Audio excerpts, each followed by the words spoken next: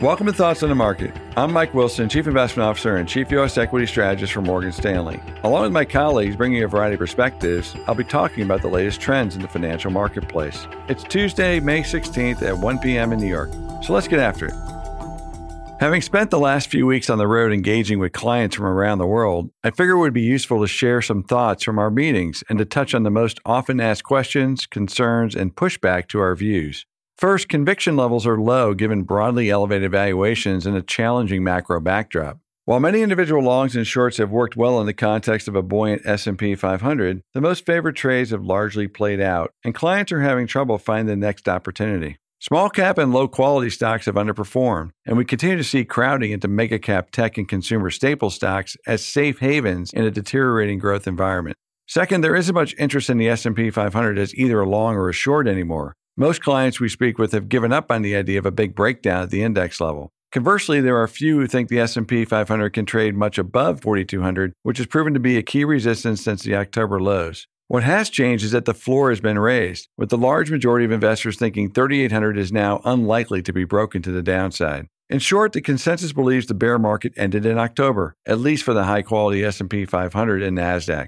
Third, there is little appetite to dive back into the areas of the market that have significantly underperformed, like regional banks, small caps, and energy. Other deep cyclicals are also out of favor due to either extended valuation and high earnings expectations in the case of industrials and recession risks in the case of materials. Instead, most clients we spoke with remain comfortably long large-cap tech stocks, especially given the group's recent outperformance. While consumer staples and other defenses have outperformed strongly since March, there is less confidence this outperformance can continue. Our take remains the same. The market is speaking loudly under the surface with its classic late-cycle leadership and extreme narrowness. It is bracing for further macro and earnings disappointments. However, it is not yet pricing these outcomes at the index level. Such is the typical pattern exhibited by equity markets until clear evidence of an economic recession arrives or the risks of one are fully extinguished. With our economists forecasting close to 0% growth this year for real GDP and just modest growth next year, valuations at full levels, and several other risks in front of us, we suspect 4,200 will hold to the upside as most clients suggest. However, we continue to hold a more bearish tactical view than most clients in terms of the downside risk given our earnings forecast. The majority of our fundamental debate with clients has been over earnings. More specifically, there is broad pushback to our view that margins have not yet bottomed. In addition, many clients do not think revenue growth can fall towards zero or go negative given the still elevated inflation across the economy. Our take is that while many companies have taken decisive cost action, including layoffs, they have not yet cut costs nearly enough for a zero to negative revenue growth backdrop. With the odds of such an outcome increasing, in our view, we find it notable that many investors are more sanguine today on the earnings backdrop than they were 5 months ago.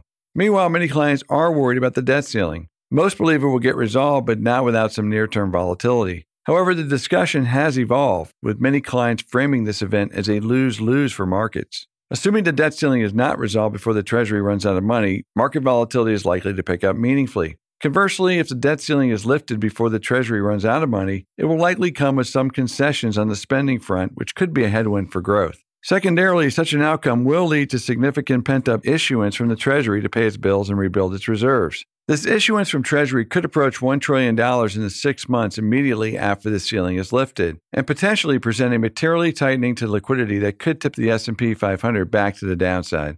To summarize, clients are less bearish on earnings than we are, although most are still fundamentally cautious on growth in the economic backdrop. Given the resilience in the large cap indices and leadership from perennially favored companies this year, many investors are now convicted that the equity market can look through a mild economic or earnings recession at this point. We think this is a very challenging tactical setup should growth or liquidity deteriorate as we expect over the next few weeks and months. We maintain our well below consensus earnings estimates for this year and believe narrow breadth and defensive leadership support our view that this bear market is yet to be completed, especially at the index level. Defensively oriented companies with a focus on operational efficiency should continue to outperform, especially if they exhibit true pricing power.